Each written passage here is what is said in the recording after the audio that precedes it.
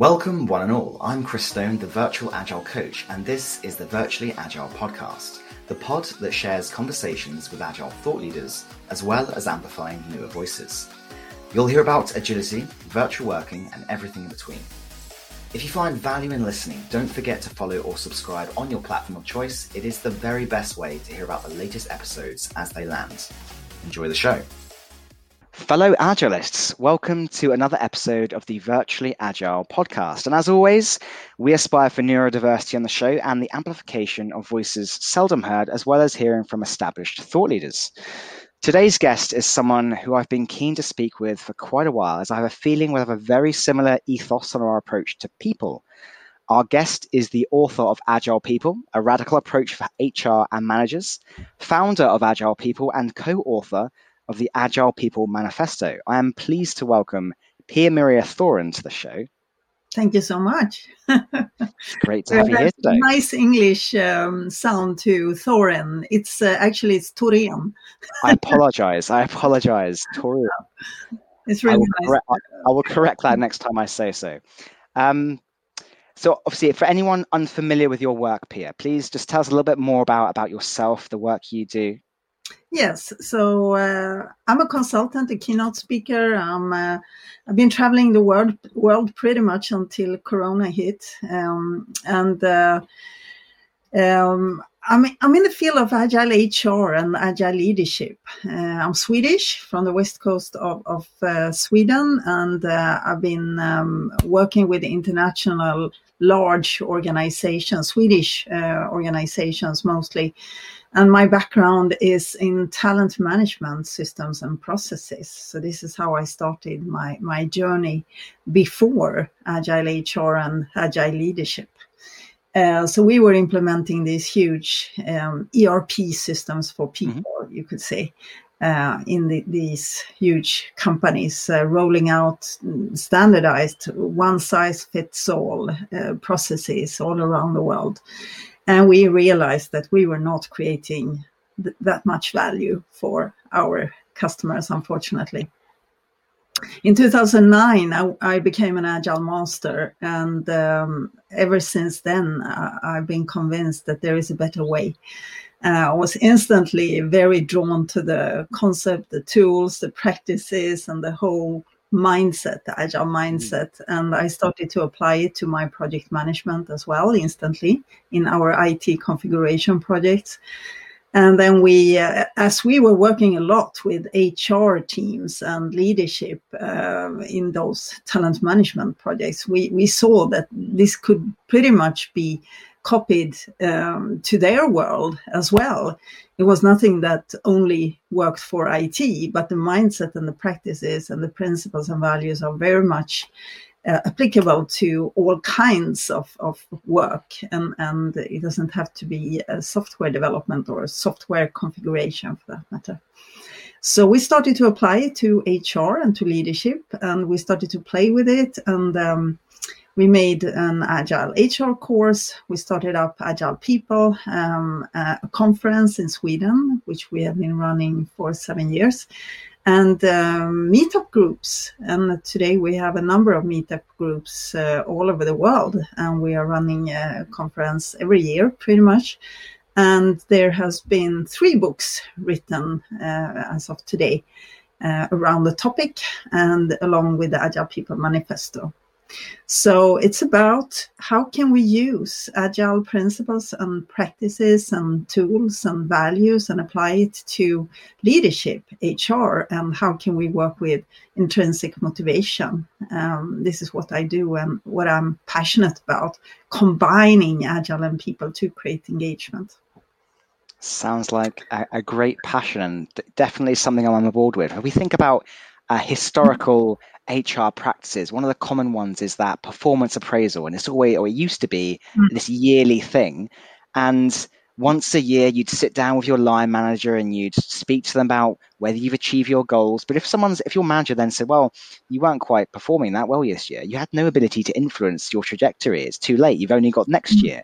Whereas, I guess, applying Agile principles, bringing that feedback loop a bit smaller and sharper, enables you to continuously course correct and make sure you're setting yourselves up for success. Definitely. And what you do is that you proactively focus on the future instead of focusing on judging the past. And as you say, you work in shorter feedback loops, and it doesn't have to be your manager. And there doesn't have to be a judgment at all.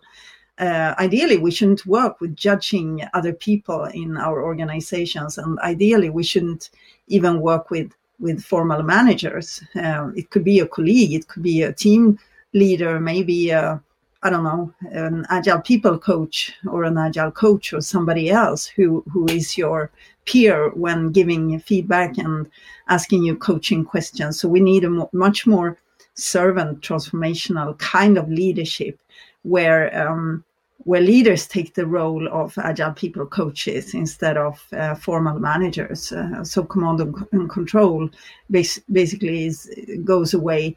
And HR's task is also to make it easy for people to be happy and perform in the system instead of, checking compliance with HR processes or controlling and monitoring stuff. And that the leaders do what they are supposed to do, that they do their meetings and all this stuff that they are doing today. There is no need for it. People are adults and people can very well perform without it. I don't know if you heard about Theory X and Theory Y view of people from Douglas McGregor's work. So how do we view people? The processes that leaders and the HR have set up are pretty much for with the X view of people, right? So you believe that people don't want to perform, they don't want to work, and they are lazy by nature, and they would prefer not to work if they could avoid it, and they don't want to take responsibility, and they are not motivated, etc., etc. And then the processes are formed for exactly that kind of person, because it's about stopping people from doing the wrong things, right? Instead of just letting them perform and be free to be themselves and finding the perfect match for the person within the organization and letting them perform there, following their skills, their passions, their interests, and coaching them to instead find their intrinsic motivation so that they can give so much more of themselves and also get so much more because it's not about work-life balance, it's about life balance only. So I don't know, it's obvious, and I don't know, it seems very obvious when you talk about it, but it's not. In today's organizations, it's still the old traditional mindset when it comes to how HR and leaders are working. Now it starts to change now, and COVID has definitely speeded up this change with the digitalization. And I mean, you have to trust people now because you cannot watch them all the time when they are working from home, right? So it's been a very positive development during the last year in terms of business agility, I would say. It's created this, it's created this burning platform style event where companies have been forced to adapt, forced to embrace, I guess, flexibility and remote working principles and trusting people. When it comes to my stance or my approach to enterprise coaching, one of my favorite ways of describing myself as an enterprise coach these days is I want to try and create an environment where people can be their most productive on their best days and be supported on their worst days. And I'm looking to systemically, I'm just looking to remove all of the nonsense and the noise that gets in their way of doing the great stuff they do. I trust them to be the experts. I want to give them problems and outcomes to solve. And I just want to remove all the noise and just let them get on with things. Remove as much bureaucracy as possible. I love minimum viable bureaucracy. And I very much subscribe to Dan Pink's theory on motivation. So autonomy, mastery, and purpose. If there was one book that I think underpins what I'm trying to provide for people in the workplace, is autonomy, mastery, and purpose.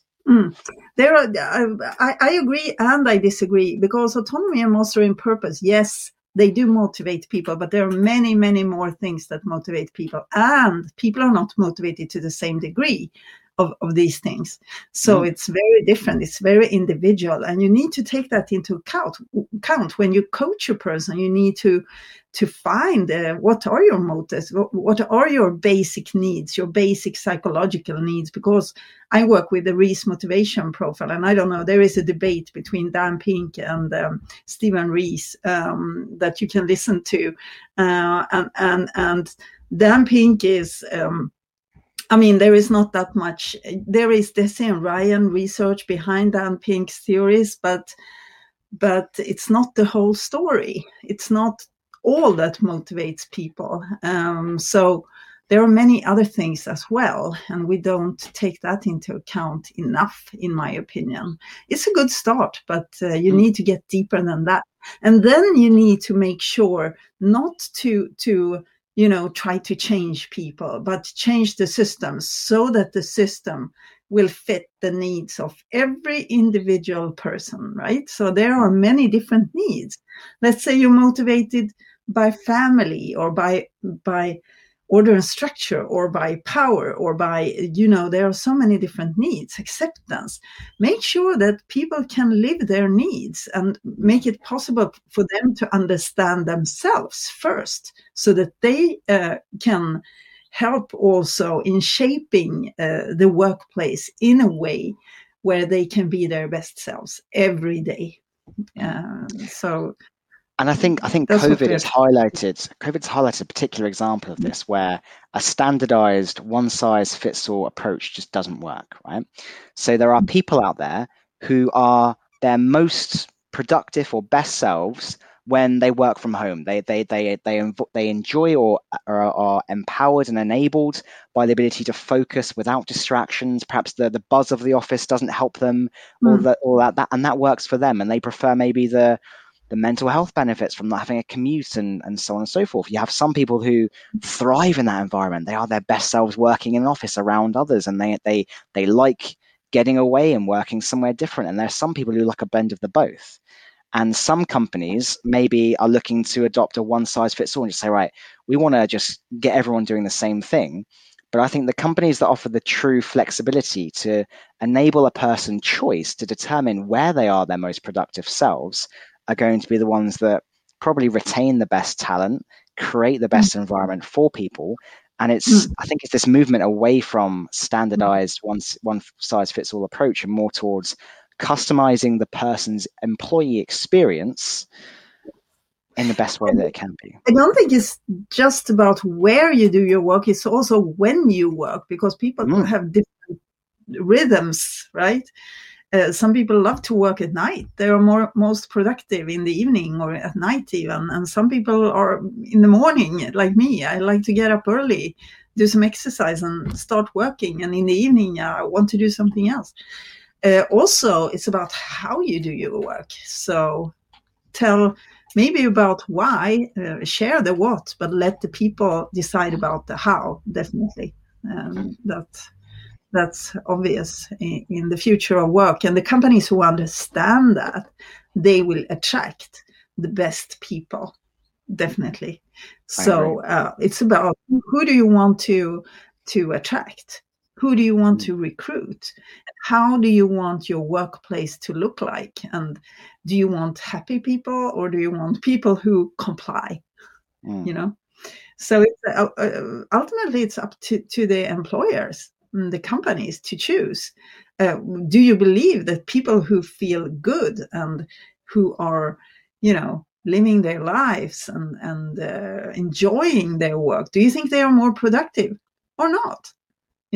People are the most important assets in our companies, and everything depends on people.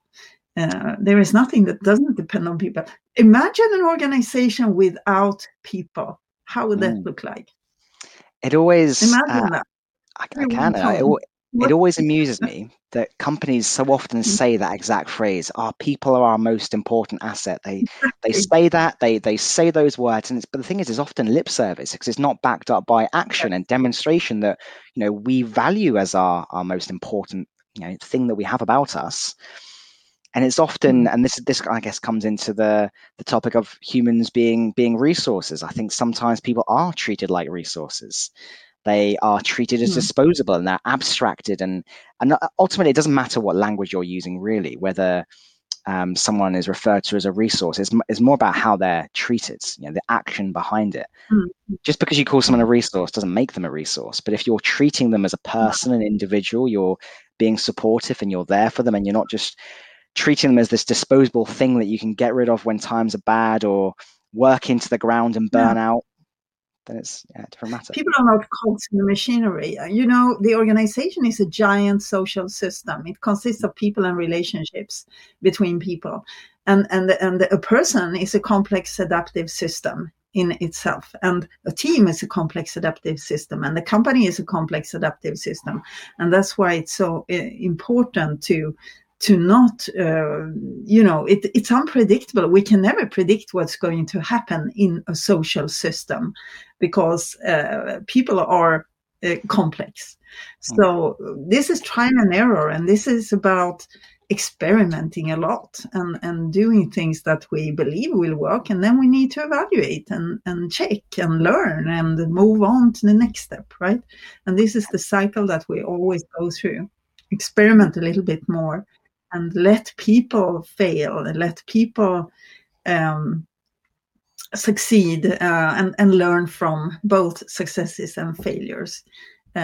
Because a continuously learning organization is the same thing as an agile organization. That's true business agility is a learning organization where people all the time grow and develop and become more and better and can then also produce more value to customers, because Agile is all about customer value in the end.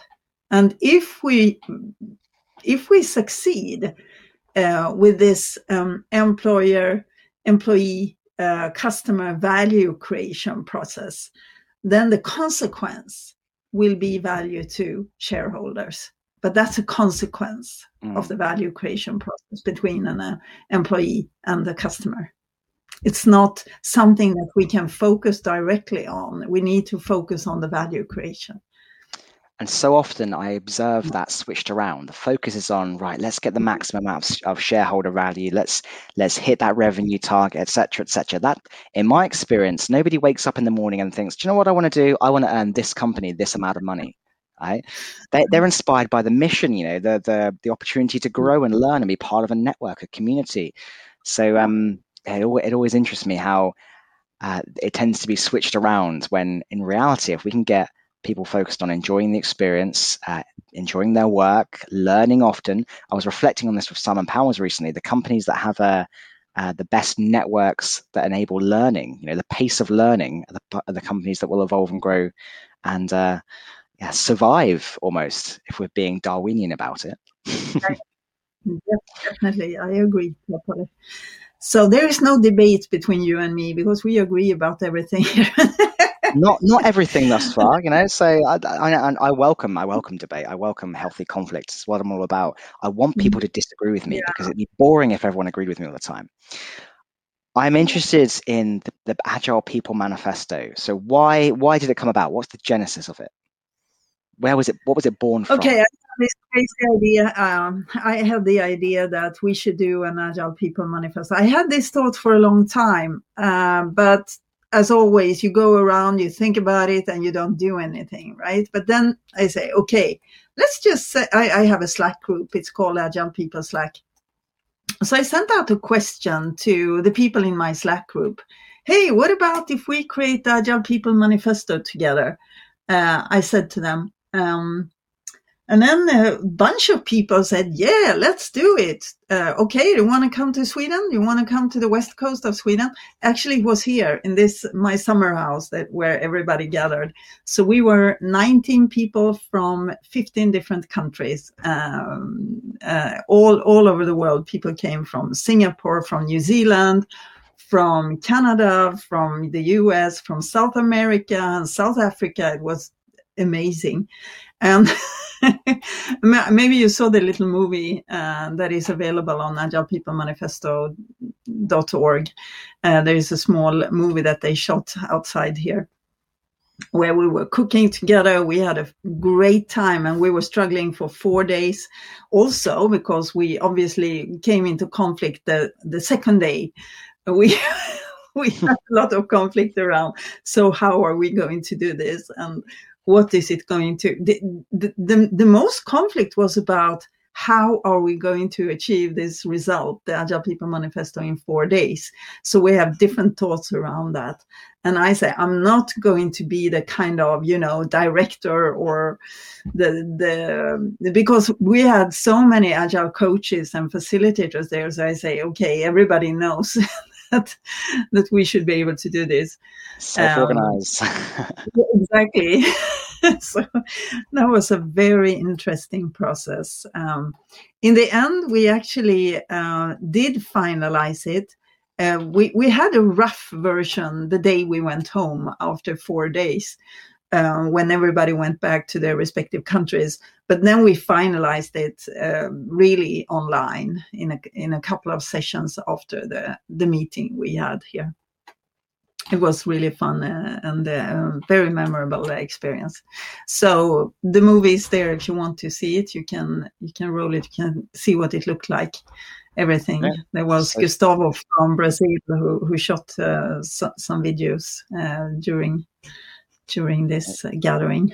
Okay, so for any watchers or listeners of the show that haven't seen that video, it is out there, and you can also see the Agile People Manifesto at agilepeoplemanifesto.org.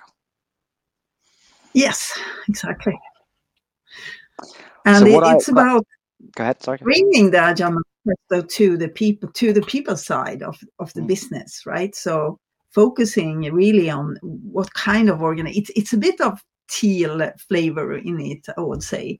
It's about putting humans first, and about what kind of organizations do we want to work in, and do we want to run ourselves. So it's a bit of guidance. And then after, I got the book here also. The people who then created the Agile People Manifesto, we said the year after, when COVID came, I asked them and some more people, would you like to write a book with me? And we did. And it came out in September 2020. I can show it to you. Just a minute. I'll go and get it. Please do. Yeah.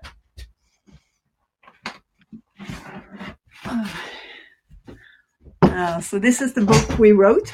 It's called The Agile People Principles, Your Call to Action for the Future of Work.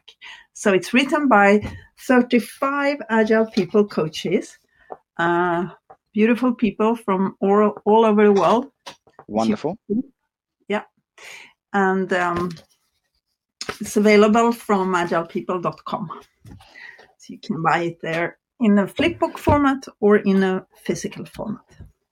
And here we have then taken the Agile People Manifesto, and we have from that created 34 Agile People principles that all organizations need to increase for the future of work. And the principles are, for example, accountability and commitment, adaptability, authenticity, boundary spanning, clear goals, simple rules, common direction, continuous learning and improvement. So everybody wrote one chapter. It's really beautiful collection of the book. And then we also have the Agile People Manifesto in here, and lots of pictures inside. So what I specifically like about the People Manifesto was, I guess, the inclusion of some of the things that weren't in the Agile Manifesto for software development. So it had a greater focus on, I guess, inclusion and diversity, that focus on experimentation, deeper connection and meaning. Mm-hmm. So I think a lot of things that perhaps weren't addressed, but that makes sense because we're 20 years on since that original Agile Manifesto. We've got a lot of collective learnings as a group of coaches, of people in the working world. So it makes sense that we've learned a few things. What, from your perspective, would you say, if there was one thing from perhaps the People Manifesto, what do you think more companies should be placing greater emphasis on in order to improve? What's the thing that you're seeing as a gap that's out there currently? Psychological safety. by far the most important thing, I would say. If you have that, if you have psychological safety, that will lead to trust. And this is the platform from where all work can be done, and people can be themselves. They can be their authentic selves. They can engage because they know that I'm safe. I'm not afraid to lose my job. I'm not afraid to fail. I'm not afraid to experiment, maybe make a mistake now and then, because we know that we are learning when we do that. So psychological safety, I think it's the by far most important thing that companies can work with. And we have actually on our website, we have a free game. It's called the Psychological Safety Game that everybody can play anytime. So it's agilepeople.com/psysafegame. That's the web address, and you can go and have a look at that. Interestingly, Pia, I run a meetup every month called the Agile Arcade, and it's all about gamification and using games to teach concepts. So I may well use the psychological safety game at a future edition of the arcade, introduce that to some more people, and we'll give you some feedback as to how it's gone. Yeah, please do. There are instructions on the website, so everything is available from there. Wonderful. I love that topic of psychological safety. It's getting a lot of focus around the world. There's lots of talks about it. There's lots of contents about it. And there's a lot of companies that are beginning to embrace it. But what I'm seeing is lots of them saying, oh, well, you have psychological safety. It's not something you can necessarily just give and tell people they have. In my experience, it's something that is created through lots of repeated demonstrable actions that they have safety. So there obviously there's things that you can put in place that start to create that environment. You can emphasize and destigmatize failure and welcome it. Encourage it to be thought of as learning. You can have things like core protocols and things like that, where people have the right to opt in and out. You can introduce ways people can share things anonymously. I personally, as a leadership position in my company, I'm one of the first people to be out there admitting I don't have all the answers, guys, and we will go on this journey together. And admitting that, I find, helps people speak up more. Are there any particular tips that you subscribe to try and create an environment for psychological safety for those you work with? Yes, HR and leaders need to go first. They need to show vulnerability. They need to ask a lot of questions, and they need to say, I don't have the answers. I mean, I have some thoughts, but we need everybody's brains to solve the problems that we are facing. So vulnerable leaders is by far the most effective, I think, when it comes to creating a psychologically safe organization. Showing that you're not perfect, you don't have the answers. That is by far the most effective, I think, because leaders are influencers in organizations, and HR is also an influencer, and they are also providing the structures, the processes and the systems and the tools and everything else. And if we think about this, okay, does this feel psychologically safe when we are, if we have an approval workflow, for example, why do we have it? Is it because we don't trust our people? Or why do we need approval for buying computers or for buying anything for that matter? You need an approval for a budget, etc. You don't think that people can take responsibility for costs. But if you let people buy the computer they want when they want it, let's see what happens. 95% of people will not misuse that trust in the longer perspective. There are a few that will, but instead of putting everybody in jail by, not letting them decide by themselves, you take those people aside and you say, it's not okay to misuse this trust that we have given to people. So it's more about putting the bad guys in jail and not everybody, but limiting everybody. Makes a lot of sense. I'm increasingly experimenting with ideas of how to be I guess, even more radically vulnerable as a leader. And one of the things I've been thinking about is just putting out a survey to everyone that I work with and saying, hey, what could I be doing more of? What could I be doing less of? How could I better support you? What could I be doing more? How could I be better in a leadership position, in a person who's supporting you as a company, and just embracing that. And there could be some bad things that come up with that, but it doesn't matter because I'm pursuing improvement rather than ego or otherwise. And I think there's probably some power in that as well. There might be, I don't know how that will be resonating because I haven't tried the experiment yet. I'm trying to get a few more people on board with it and see if we can approach it as a group of leaders. But I wonder if you've come across anything similar.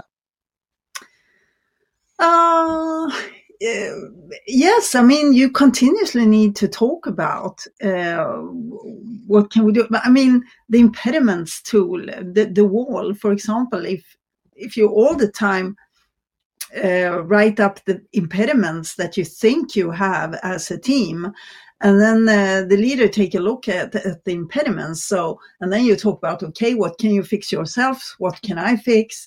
And all the time looking at how can we do things better, and you can pretty much do this alone. I don't have to be involved in this.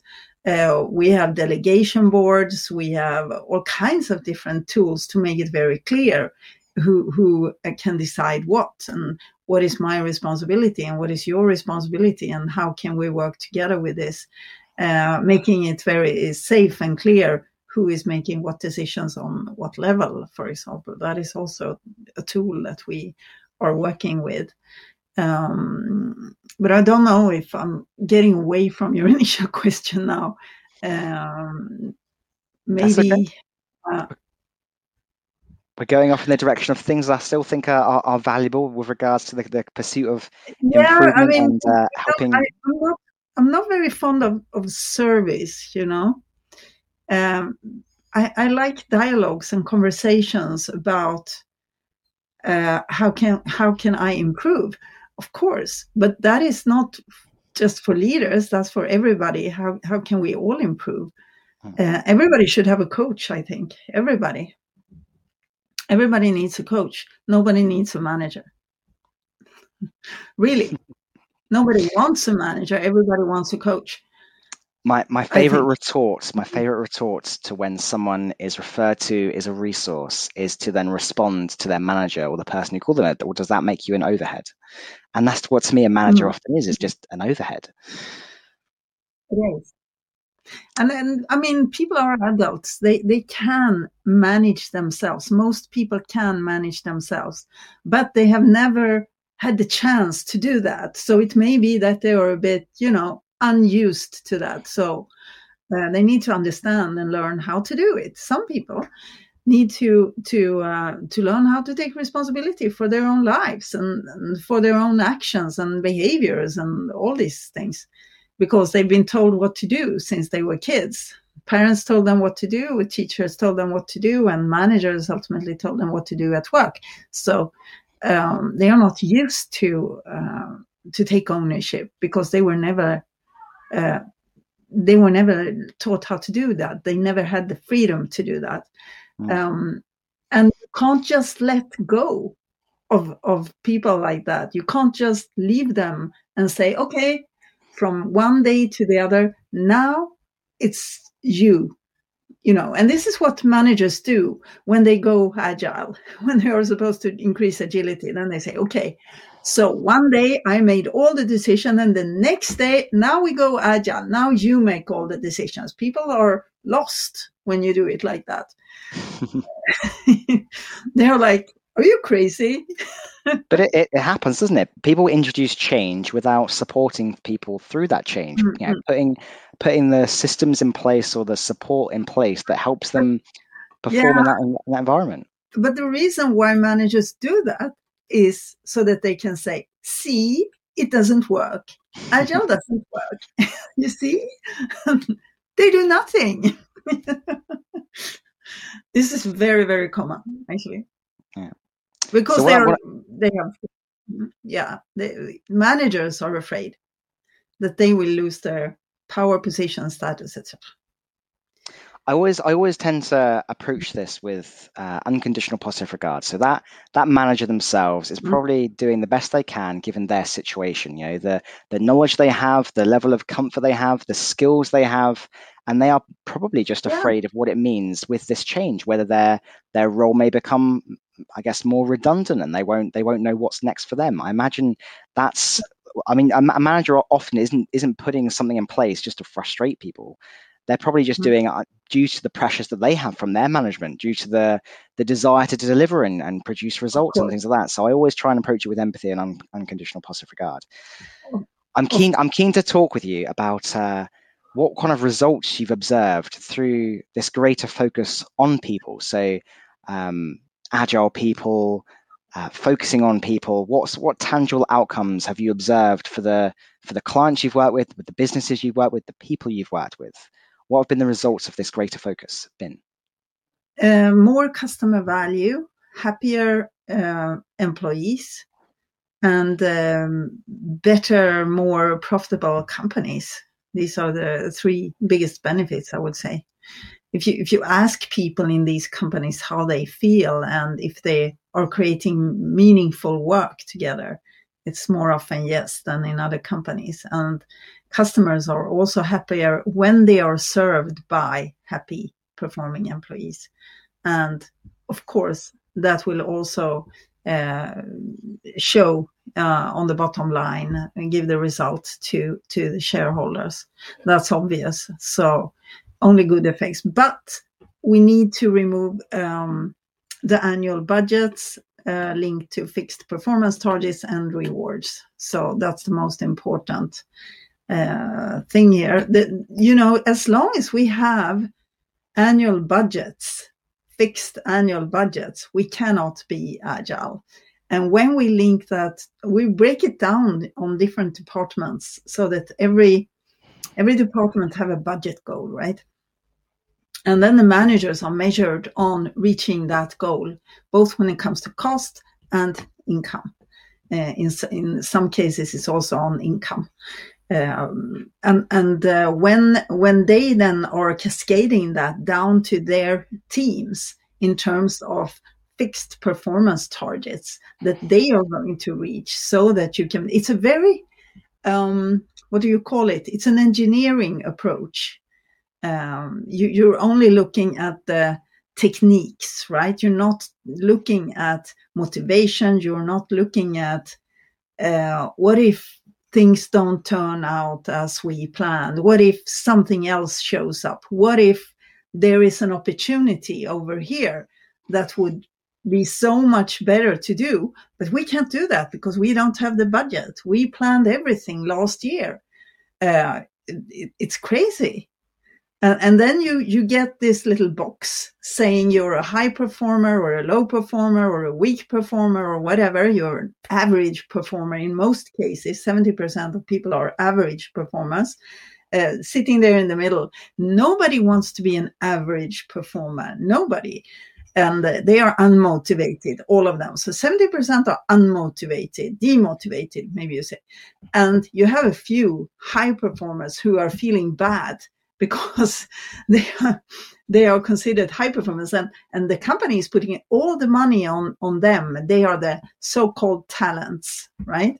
And then they are putting all their money, all their focus on. Of course, they are performing better than others when they get all this support from from HR and management. And then, you have this box. The average box is then linked to a salary box that decide how much do you then get rewarded for your work. And it's a crazy system. All this, and that's what we need to break. We need to break this. What is the reason for doing performance management? Well, it's about helping people to be motivated and perform. It's about learning. It's about reaching goals. It's about compensation decisions, but you can do that in other ways. You need to slice down the purposes. Instead of having one purpose or one process for all these purposes, you need to have different tools and practices for the different purposes. So for goals, for example, you can work with objectives and key results. It would help you with alignment, learning, collaboration, and a lot of other things that are positive. Transparency in goal setting and all these things. Instead of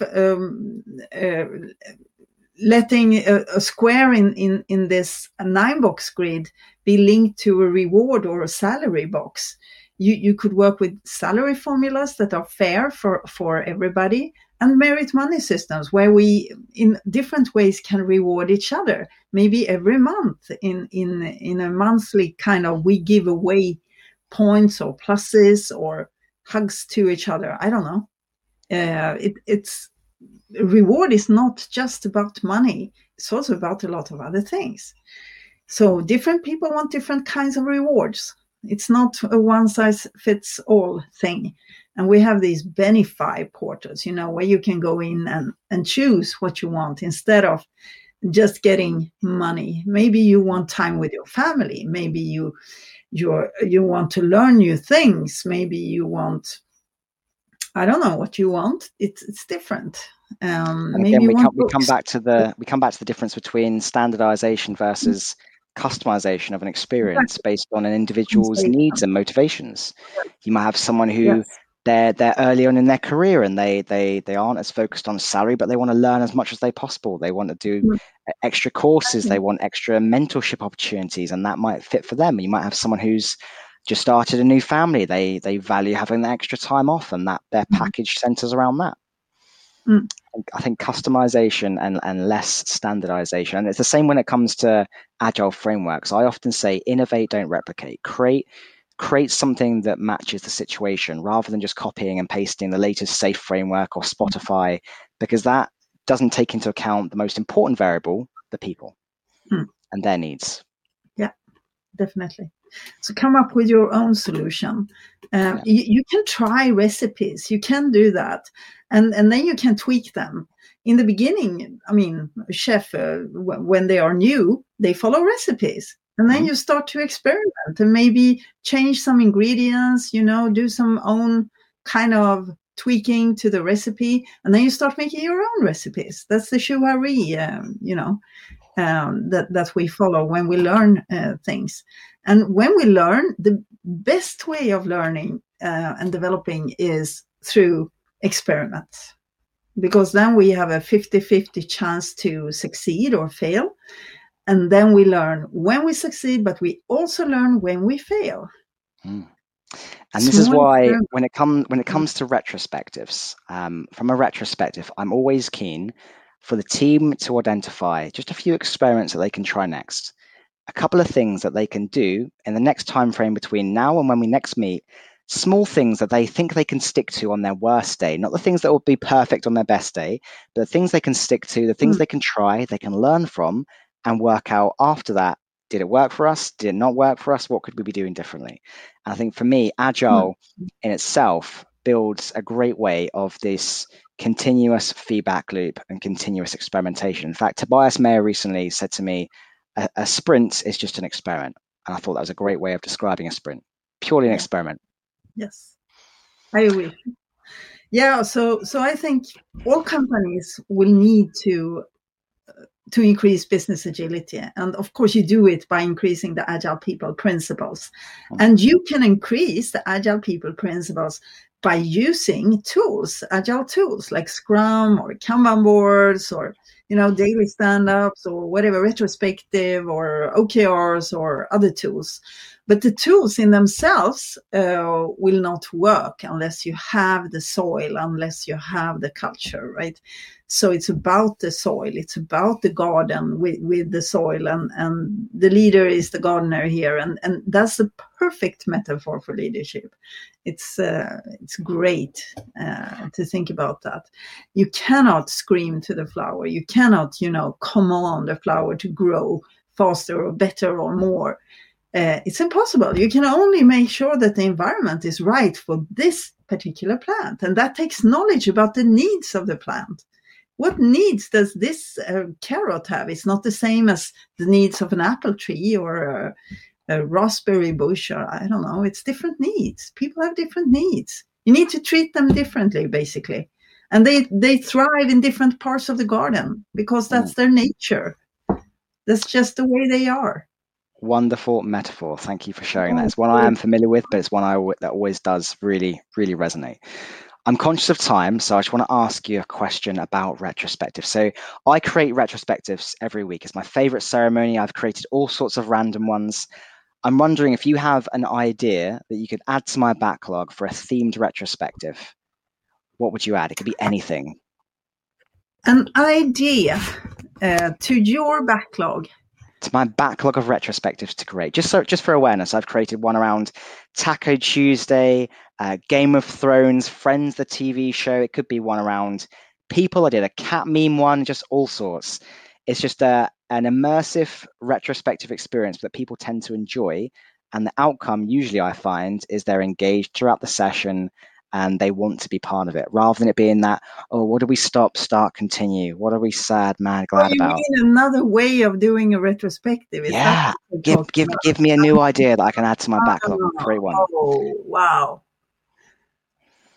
And new kind of retrospective. How do we do that differently?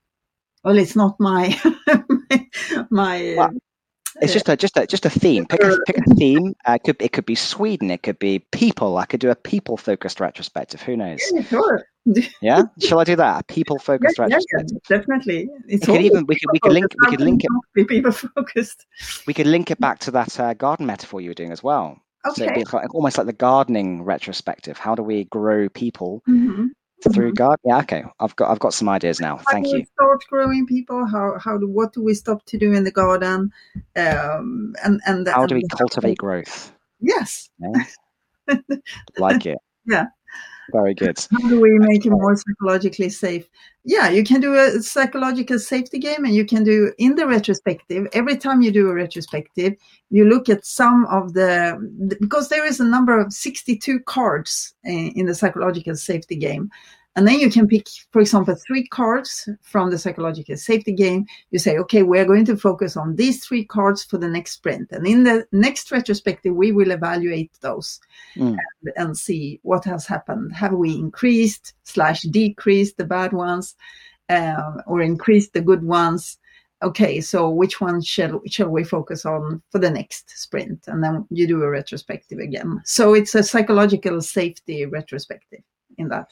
That's what sounds good. Might have to experiment with that one. Right. Any final thoughts you'd like to share with any of the listeners, Pia? Be careful, live well, and take care. And I don't know, just embrace agile mindset, use the tools and practices wisely, and I don't know,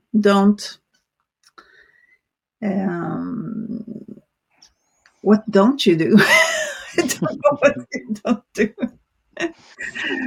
Don't give up hope. There is always hope. Don't give up hope. What an inspiring message. Wonderful. Well, thank you for taking part in the show today, Pia. It's been a pleasure to have you. Thank you for sharing your knowledge about agile people, about focusing on people. It's been great to have you here. You've just listened to another episode of the Virtually Agile podcast. Don't forget to check out www.thevirtualagilecoach.co.uk for one of the largest collections of free templates on the web on all things agile. If this show provided value, I'd love your support by following or subscribing on your platform of choice. See you folks next time.